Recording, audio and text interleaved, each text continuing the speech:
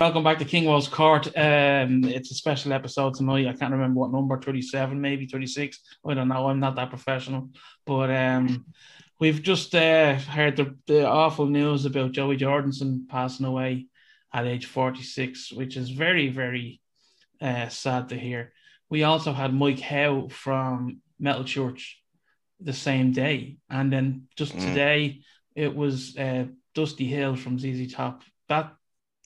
That's three, as a great man once said earlier on, they come in threes. It does, man. Yeah, it's the truth. It's unfortunate, but we're just gonna have a little chat about Joey Jordison tonight, because I know a lot of Irish metal bands and a lot of musicians really, really, really enjoyed this man's music and his work. So we'll just have a little bit of a little tribute to him. Tonight I'm joined by Cormac Jordan. Cormac, how are you, my man? Doing all right, given the circumstances. This doesn't feel real. I know. It doesn't feel real to have someone that big die at 46. Mm-hmm. Yeah, it's crazy when you think about it. I mean, it's like I was just thinking about it. I'd say between himself and probably Corey Taylor, they've probably influenced an awful lot of musicians. Yeah, you know. Yeah. I say for musicians my age, a lot of them got into metal via Slipknot. Yeah, I think all my mates who are the same age as me, 90% of them got into a true Slipknot or something like that. They're a perfect gateway band. Yeah. Stop, Tony. Very important band. Everybody knew about them. Yeah.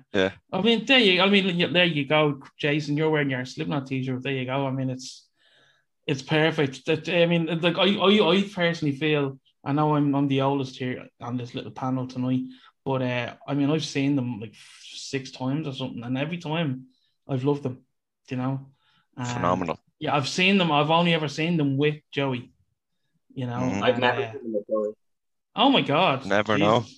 I've seen them twice, but it was both Jay Weinberg. Never seen them before. And of course, Jay's a good drummer in his own right. He is. Oh, he's unreal. Well, he had massive shoes to fill, and he did a really good job.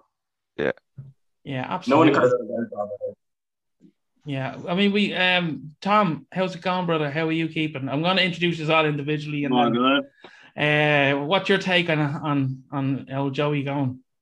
I mean, I don't think there's such a thing as a self-respecting 25-plus-year-old metalhead that wasn't absolutely obsessed with Slipknot when they were a teenager.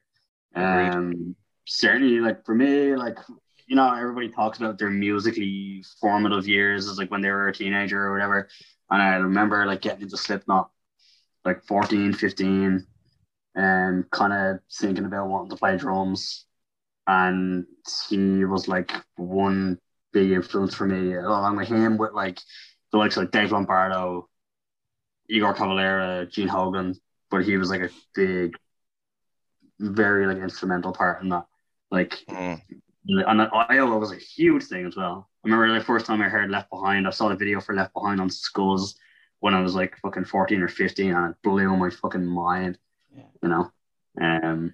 So yeah, very, very, very, very upsetting, and just left an indelible mark on extreme music and modern metal in general, what we now consider modern metal. He left a huge mark on that, you know. So he absolutely. A lot of bands coming out now will kind of take pages from the Slipknot book. You know what I mean? A lot of drummers will take the Joey Jordison book of playing drums. You know what I mean? So very, very sad. I think my my favorite drummers, Dave Lombardo, but Joey is right up there. He is right up there, and you know, and it was a pity that we never got to see him kind of reunite with the lads. You know. Yeah. I never got to see them. I've never seen Slipknot, and I never got to see him play. And I'm kicking myself now that I never got to see him. It's one of them bands, man, you think to be around forever, and you know, a lot of musicians are invincible, and you know what I mean? Yeah. You don't expect that to somebody who's only 10 years older than me. Do you know what I mean? Yeah. That's just nuts. We all had that pipe dream of one day Joey coming back for even a show or a tour. That's exactly it, man. Yeah. for that moment, and now that it's gone, it's just like, you know, it's heartbreaking. And I know there isn't there some music that he was on kind of around the All Hope Is Gone era. I think Yeah, had extra that's get a release date eventually, but I think Clown was talking about recently, and he said that it'll come out when the time is right. So I assume this is going to be the time is one of those things. for the Clown's not sure. Clown's not sure about trying to make a book either, you know. So, yeah. I do wonder what the official Slipknot response is going to be, given the relationship between those two was not good recently.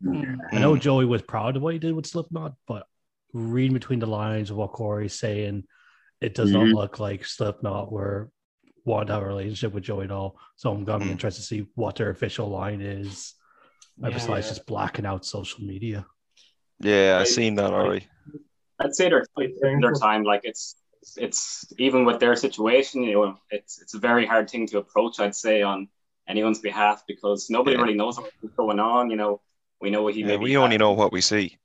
Yeah. So they're blacking out their social media as a nod, saying, "Look, lads, we know." That's what that is, and it's a kind of a nod or whatever. But like a band of that magnitude and that size, you know, they're going to have to release like a really good official statement, because the band is bigger than the sum of its parts, even, you know. Absolutely. And even if they were, regardless of if they were on good or bad terms with Joey, he was still like a massive part of that band for the best part of like 15, 20 years. You know what I mean? You know, he's still a huge part of it. Like, so it's not like they can be like, oh, we're going to write off or whatever. Like, they're still going to have there's no way they would. There's no to be way. like, I believe Joey wrote the original S, and like stuff like that. It goes on with the band's history forever. Like, they'll never be away from, you know. No way. Legacy. Well, I mean, he was their main musical director. Like, he produced one of their albums, but I know officially they had Ross Robinson or Rick Rubin producing their albums while he was with the band. But he was the one sitting beside him. Like, let's face it, every band, when they go to the studio, has that one member who's there at every session, who's very much watching the producing closely. Joey was that member for years. But you could even see him like that in the Roadrunner United project as well. Like, it was fair enough. Like he was a team lead and that kind of side of things. But you could see why the guy, like, he was such a strong songwriter and an integral part of that project there as well as Slipknot, you know. Absolutely. The very thing All Hope Is Gone was probably the only record that was like recorded completely separately, where they weren't sitting in on each other's bars and stuff like that. But going back to what Cormac said, regardless if the whole relationship between the members was, you know, quite bad at the time, I think all it was them separating the actual brotherhood from business. And I think it's business that was bad between them, because like, even when you look at Corey's responses and when he was talking about Joey, he was always trying to protect them. Like, he was never given away any insights on what was going on within the band and stuff like that. Statements that were quite neutral. Damien, welcome. How's it going, my man? Tell me the influence that Joey's playing had on your style and your career so far, man. It was absolutely massive, and I mean, like, even beyond Slipknot, everything that he did after and in between Murder Dolls, he did stuff with Ministry, even seeing him playing with Korn and Rob Zombie and all that. He was just a phenomenal musician, and his way to adapt various musical styles was a huge influence on me, especially with the Roadrunner stuff. But in terms of drums, definitely the whole Iowa records, when it came out, it really kicked my ass to start working on my kicks. And seeing the whole Disaster Pieces DVD really kind of showed me how it's done, and, you know, inspired me to do better in that regard. Like, in terms of my playing, you can hear it in my kicks and my fills, definitely. And like, in my early teens, he was the influence for me. Like, yeah, understandable, absolutely. And yeah, watching Disaster Pieces paid off for you, all right, absolutely. Yeah. Jason, another one of our top drummers in the country, along with two of them here with them. I mean, it's great to have three fantastic drummers here to talk about this. Tell me what your thoughts on Joey are. Yeah, like he was the.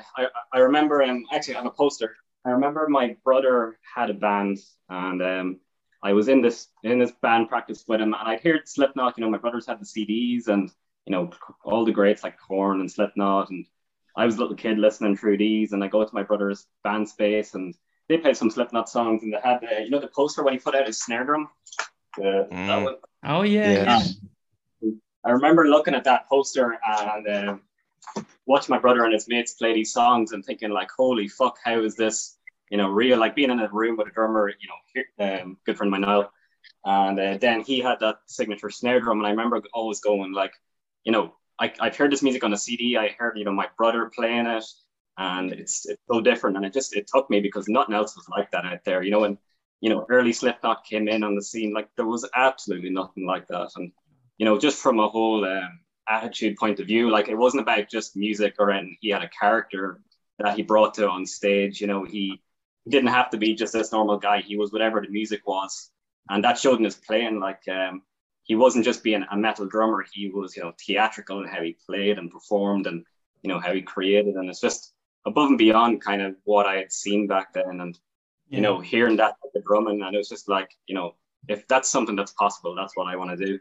And then like later on today, like I've been kind of deep diving his videos, like I'm sure many have, having a good old cry, like I'm sure many have over this. And I was watching like a Drum Talk has a great video with him. I just watched it, and he talks a lot about Roadrunner and talks about him as a musician and what he likes. And he's like, go learn your basics. And he's just like, go play with other musicians because you'll learn the most trying to do simple things, trying to collab with other people. He loved working with different musicians, like seeing him play with Korn and, Metallica and all those. He was just like, he was always trying to expand himself, even though he was one of the greats. And that always blew me away, trying to like, how can he think he could be greater? If I have that drive, then that's what pushing boundaries. Yeah. It's always pushing boundaries. We're all using that kind of way of thinking for what we're doing at the moment with Ashori, I think. So that's why I love seeing that video. Was just like that sense of collab was so important to him, like being part of the metal community, being part of different bands. He spoke a lot about like genres. He said, you go listen to genres and play genres you're not comfortable. Like this whole Shire thing really reminded me of that. Like I'm playing a death metal style song when I'm in like a not that sort of style band. And, that's what he was like. He could innovate in any area, but he was also just one of the best in metal, But for the community, for the musicians, for the bands, everything, he held the flag for it all. Yeah. Tony, how's it going, my man? Oh, good, man. Yeah, thank you for having us on. Absolutely. Talk to me. Jesus, yeah, like I think this is probably the third musician that's like hit me real hard. Like one of my big influences after the likes of like Chester Bennington and Chris Cornell. I remember or even Dimebag, even to go back even further there, but this is just one of these guys that I grew up listening to through my formative years. Do you know what I mean? Coming out of being basically a 12-year-old kid into when the first album, to me, to all of us, we would call it, the self-title. We wouldn't have been privy to see the album before that. Do you know what I mean? That was the one that was heavily promoted, obviously. I remember hearing, I think it was Wade and Bleed the first time, and a friend had it on a cassette tape and had handed it to me with a bunch of other like Marilyn Manson stuff or anything like that. And it just blew me away, but the drumming in particular, the singing and all that aside or anything like that, but then the drumming. And I thought that like Joey's mask was the coolest mask out of them all. I thought it was really cool. I liked that he was a short arse. Like I was a short arse. He's only a small lad and he was a real powerhouse, behind the kid. And much like what the boys had said there as well, was like he's a real showman. He wasn't just a drummer that just fucked around on the kit and he could play fast. He was able to rile up the crowd, and he's a real performer. And like inadvertently there, like I grew up obviously as maybe playing guitar and a singer or anything like that, but seeing your idols and that putting on, that's how a show was put on. Do you know what I mean? We all know that Slipknot was a mad fucking circus on stage anyway. But yeah, just you're trying to push yourself like that. When you go and play a gig, that's how it's fucking done. Yeah. You know, and that's how you perform. Like, you don't just sit back, you give it all you got, like. And yeah, it's just mad. It's real saddening to just see another one of the greats gone, because he was one of the greats, you know, Yeah. and he'll go down in history as one of the greats. And isn't it crazy? We may not have known these people personally, but we feel like we know them because we've been listening to them most of our lives. And Yeah. that's when it hits you. And, you know, like I was like that when Jeff Hanneman died, because like I've been listening to Slayer all my life, you know. And I'd say everybody here would know, you know, when they first heard Slipknot, they can remember where they were. Do you know what I mean? Or they're in their bedroom or with their friends or whatever it is. It comes right back to you. And like, you listen to albums there like Iowa, and like the boys had said there, you know, first time seeing Left Behind, seeing that video. Yeah. Like, I think that was probably one of the first bands who done videos like that were like a movie. Do you know, like how fucked up that video was? Like, it's real mad. It was just that, you know, a lot of other videos before them, maybe kind of, I don't know, like a live performance or whatever it was, but the lads had really, and I suppose that was down to Clown as well, like in his direction and vision and everything, but that was just ingrained in your head. You know, they were meant to be the scary band, you know. I don't think I've ever seen a band with so many T-shirts around the central bank. Slipknot. You know, I mean, as a compliment. Oh, to yeah, man. Really getting slagged off in school. Slipknot. Yeah. You know. Yeah. But I have to say, I always would have said Lipsnot. Lipsnot.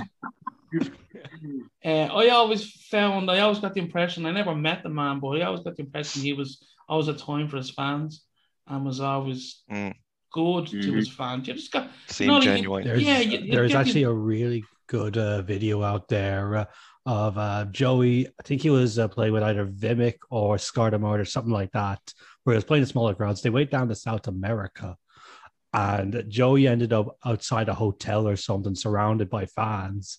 And he didn't just sign autographs or say hi to them politely. Someone gave him an acoustic guitar. He sat there and played sick for them. I remember hearing that or seeing that at some point in my life, man. Yeah. That's awesome. I think he even gave a little speech thanking them all for all the support they've given him and for making Slipknot as big as it was. Yeah, that's giving back. That's what you want. Yeah. When you hear that about someone, you just respect them even more. You really do. You know. You can definitely see the Golden Gods Awards video when they give him, I think it's 2016 maybe. And his speech is so humble. Like the guy, you know, the hardest thank you he has to do in that whole speech was, you know, thanking his wife or his missus. And like, it was so nice to see, like, he's so invested in that, how his family's a part of it, all the fans, all the bands he's played with. He barely talked about himself. It was just all the people that are around him, you know. You could really see that going through him. So he's a very humble guy. And having to play his last couple of Slipknot shows, he was so destroyed by MS. Yeah. And he was so much pain. Apparently, he had to be carried on and off stage, and like everything he played was like straight laced, no fuck ups, no mistakes, and he was just, there's so much pain, and then you just had to be fucking carried off stage, and then he was like, I'm finished with Slipknot, like. So, he did it, and he did it for suffering for his art. Yeah, absolutely. And like absolutely, absolutely legend, like, you know. What an amazing feat to come back from a career-stopping disease and having the willpower to go on with it, and like having the drama of like being out of Slipknot, and probably the I can't imagine what he was thinking going through when he was, you know, that deteriorating while playing Slipknot shows. Like, it must have been crazy on his head, let alone his physical time doing those things, and to get the mentality to come back and fight it. You know, it's an amazing feat for him to go back together and come back with bands and music, and you know. Absolutely.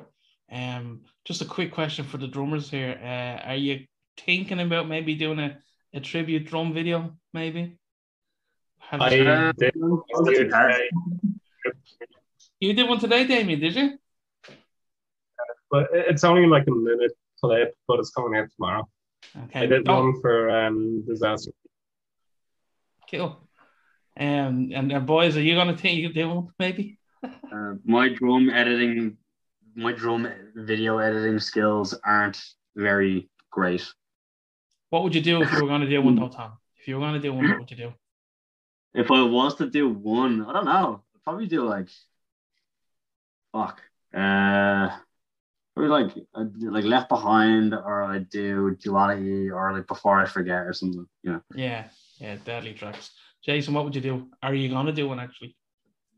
I might do something. It'd be a shame not to. Like I have the Joey signature snare drum, and all that sort of stuff. I probably have a mask I've made some year ago. Like we've all probably made the Joey masks. Throw it on. Yeah. I may need to go grab my old jumpsuit and mask from the Slipknot tribute days. Yeah, man. When you were in college, you done that, didn't you? Yeah.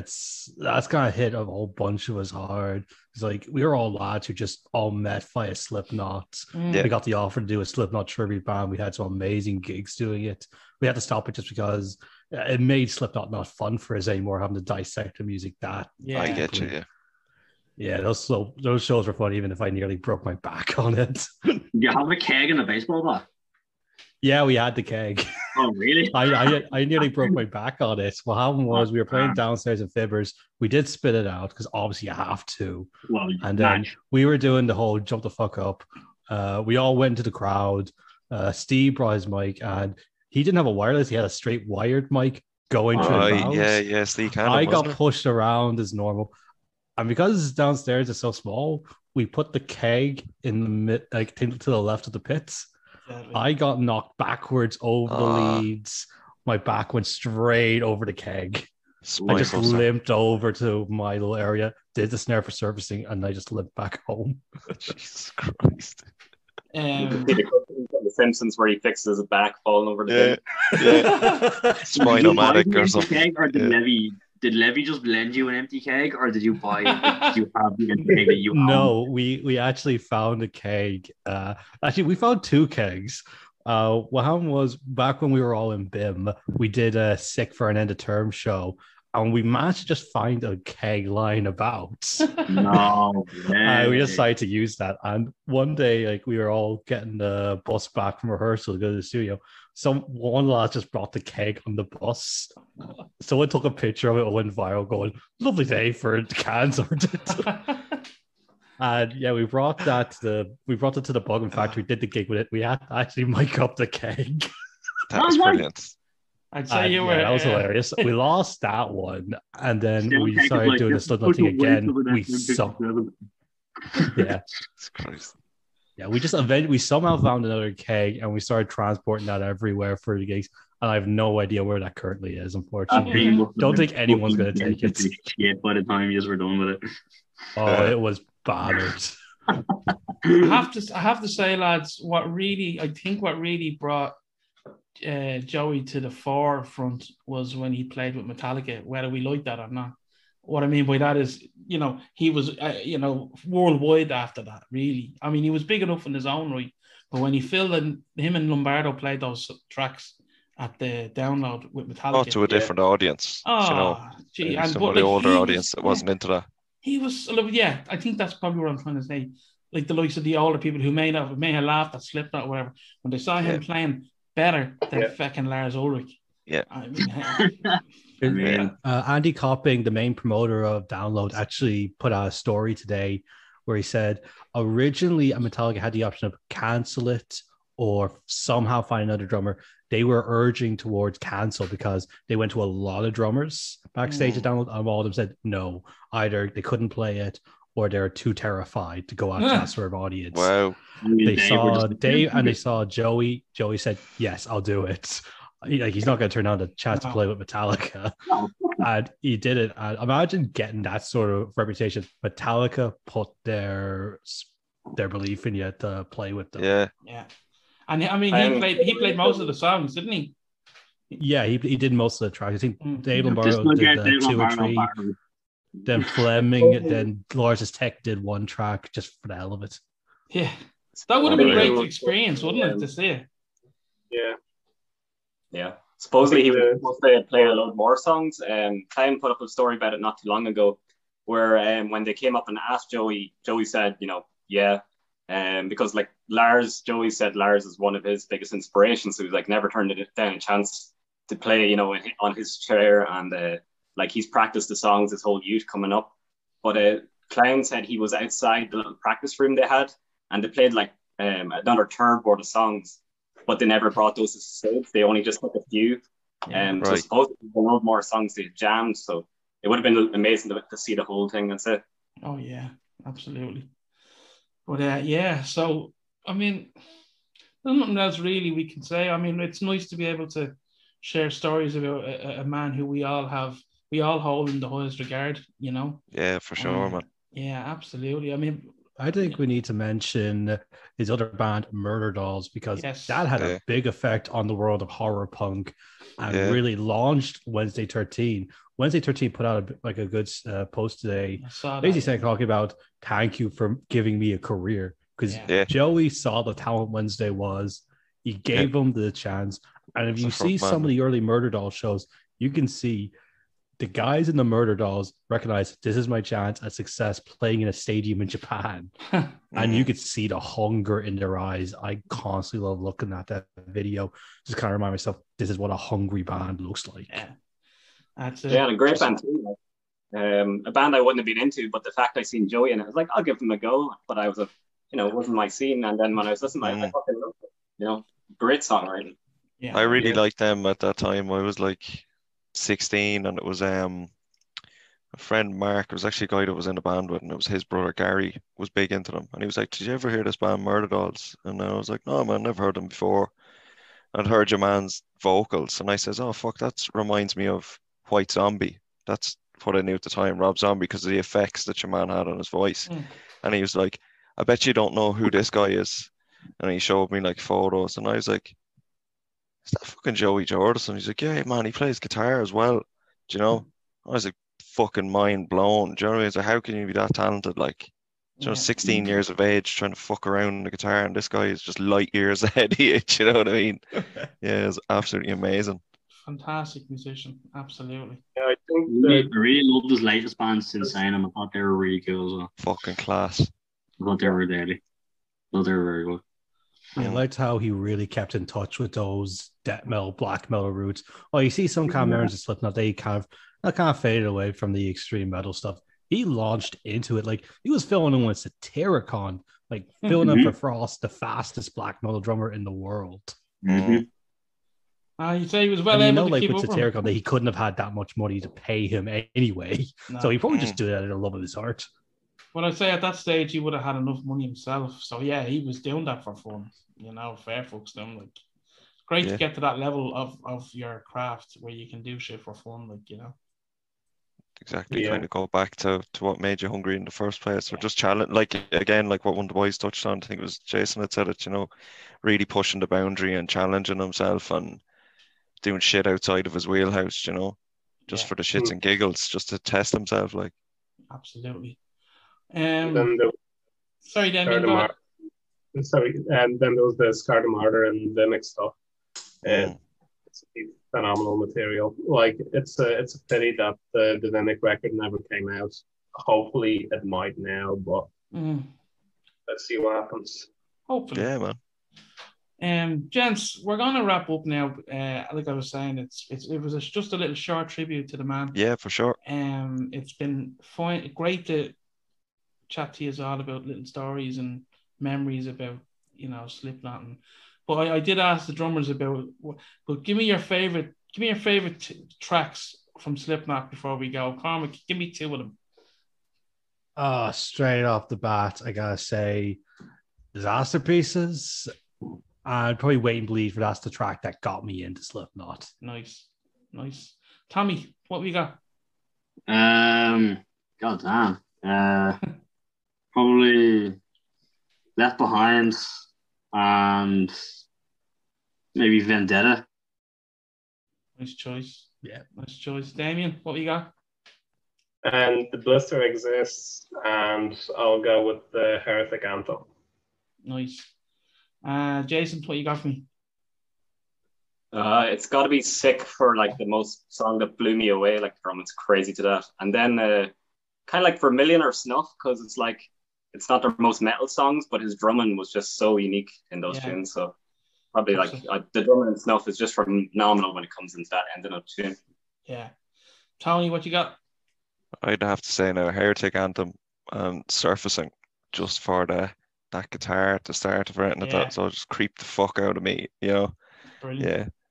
I have to say Duality and Heretic Anthem for me. Mhm. Just, I mean, like I'm sure we could all pick 10 or 12, but Yeah. just off the top of my head, they're probably two of my all-time favorites. Yeah. But gents, it's been an absolute pleasure having a little chat with you about this kind of stuff. I'm sure the next time we all see each other, we'll be talking about a Shirey. Hopefully, man. Hopefully we can do it in person. Yes. Exactly. Here's hoping. But anyway, like I was saying, we just wanted to give a little tribute out to Joey, and let him rest in peace and all that. Fucking right, man. Gents, it's been a pleasure. Thank you very much for coming onto the court. Cheers, lads. Cheers, Adios. Carl. Adios. Bye.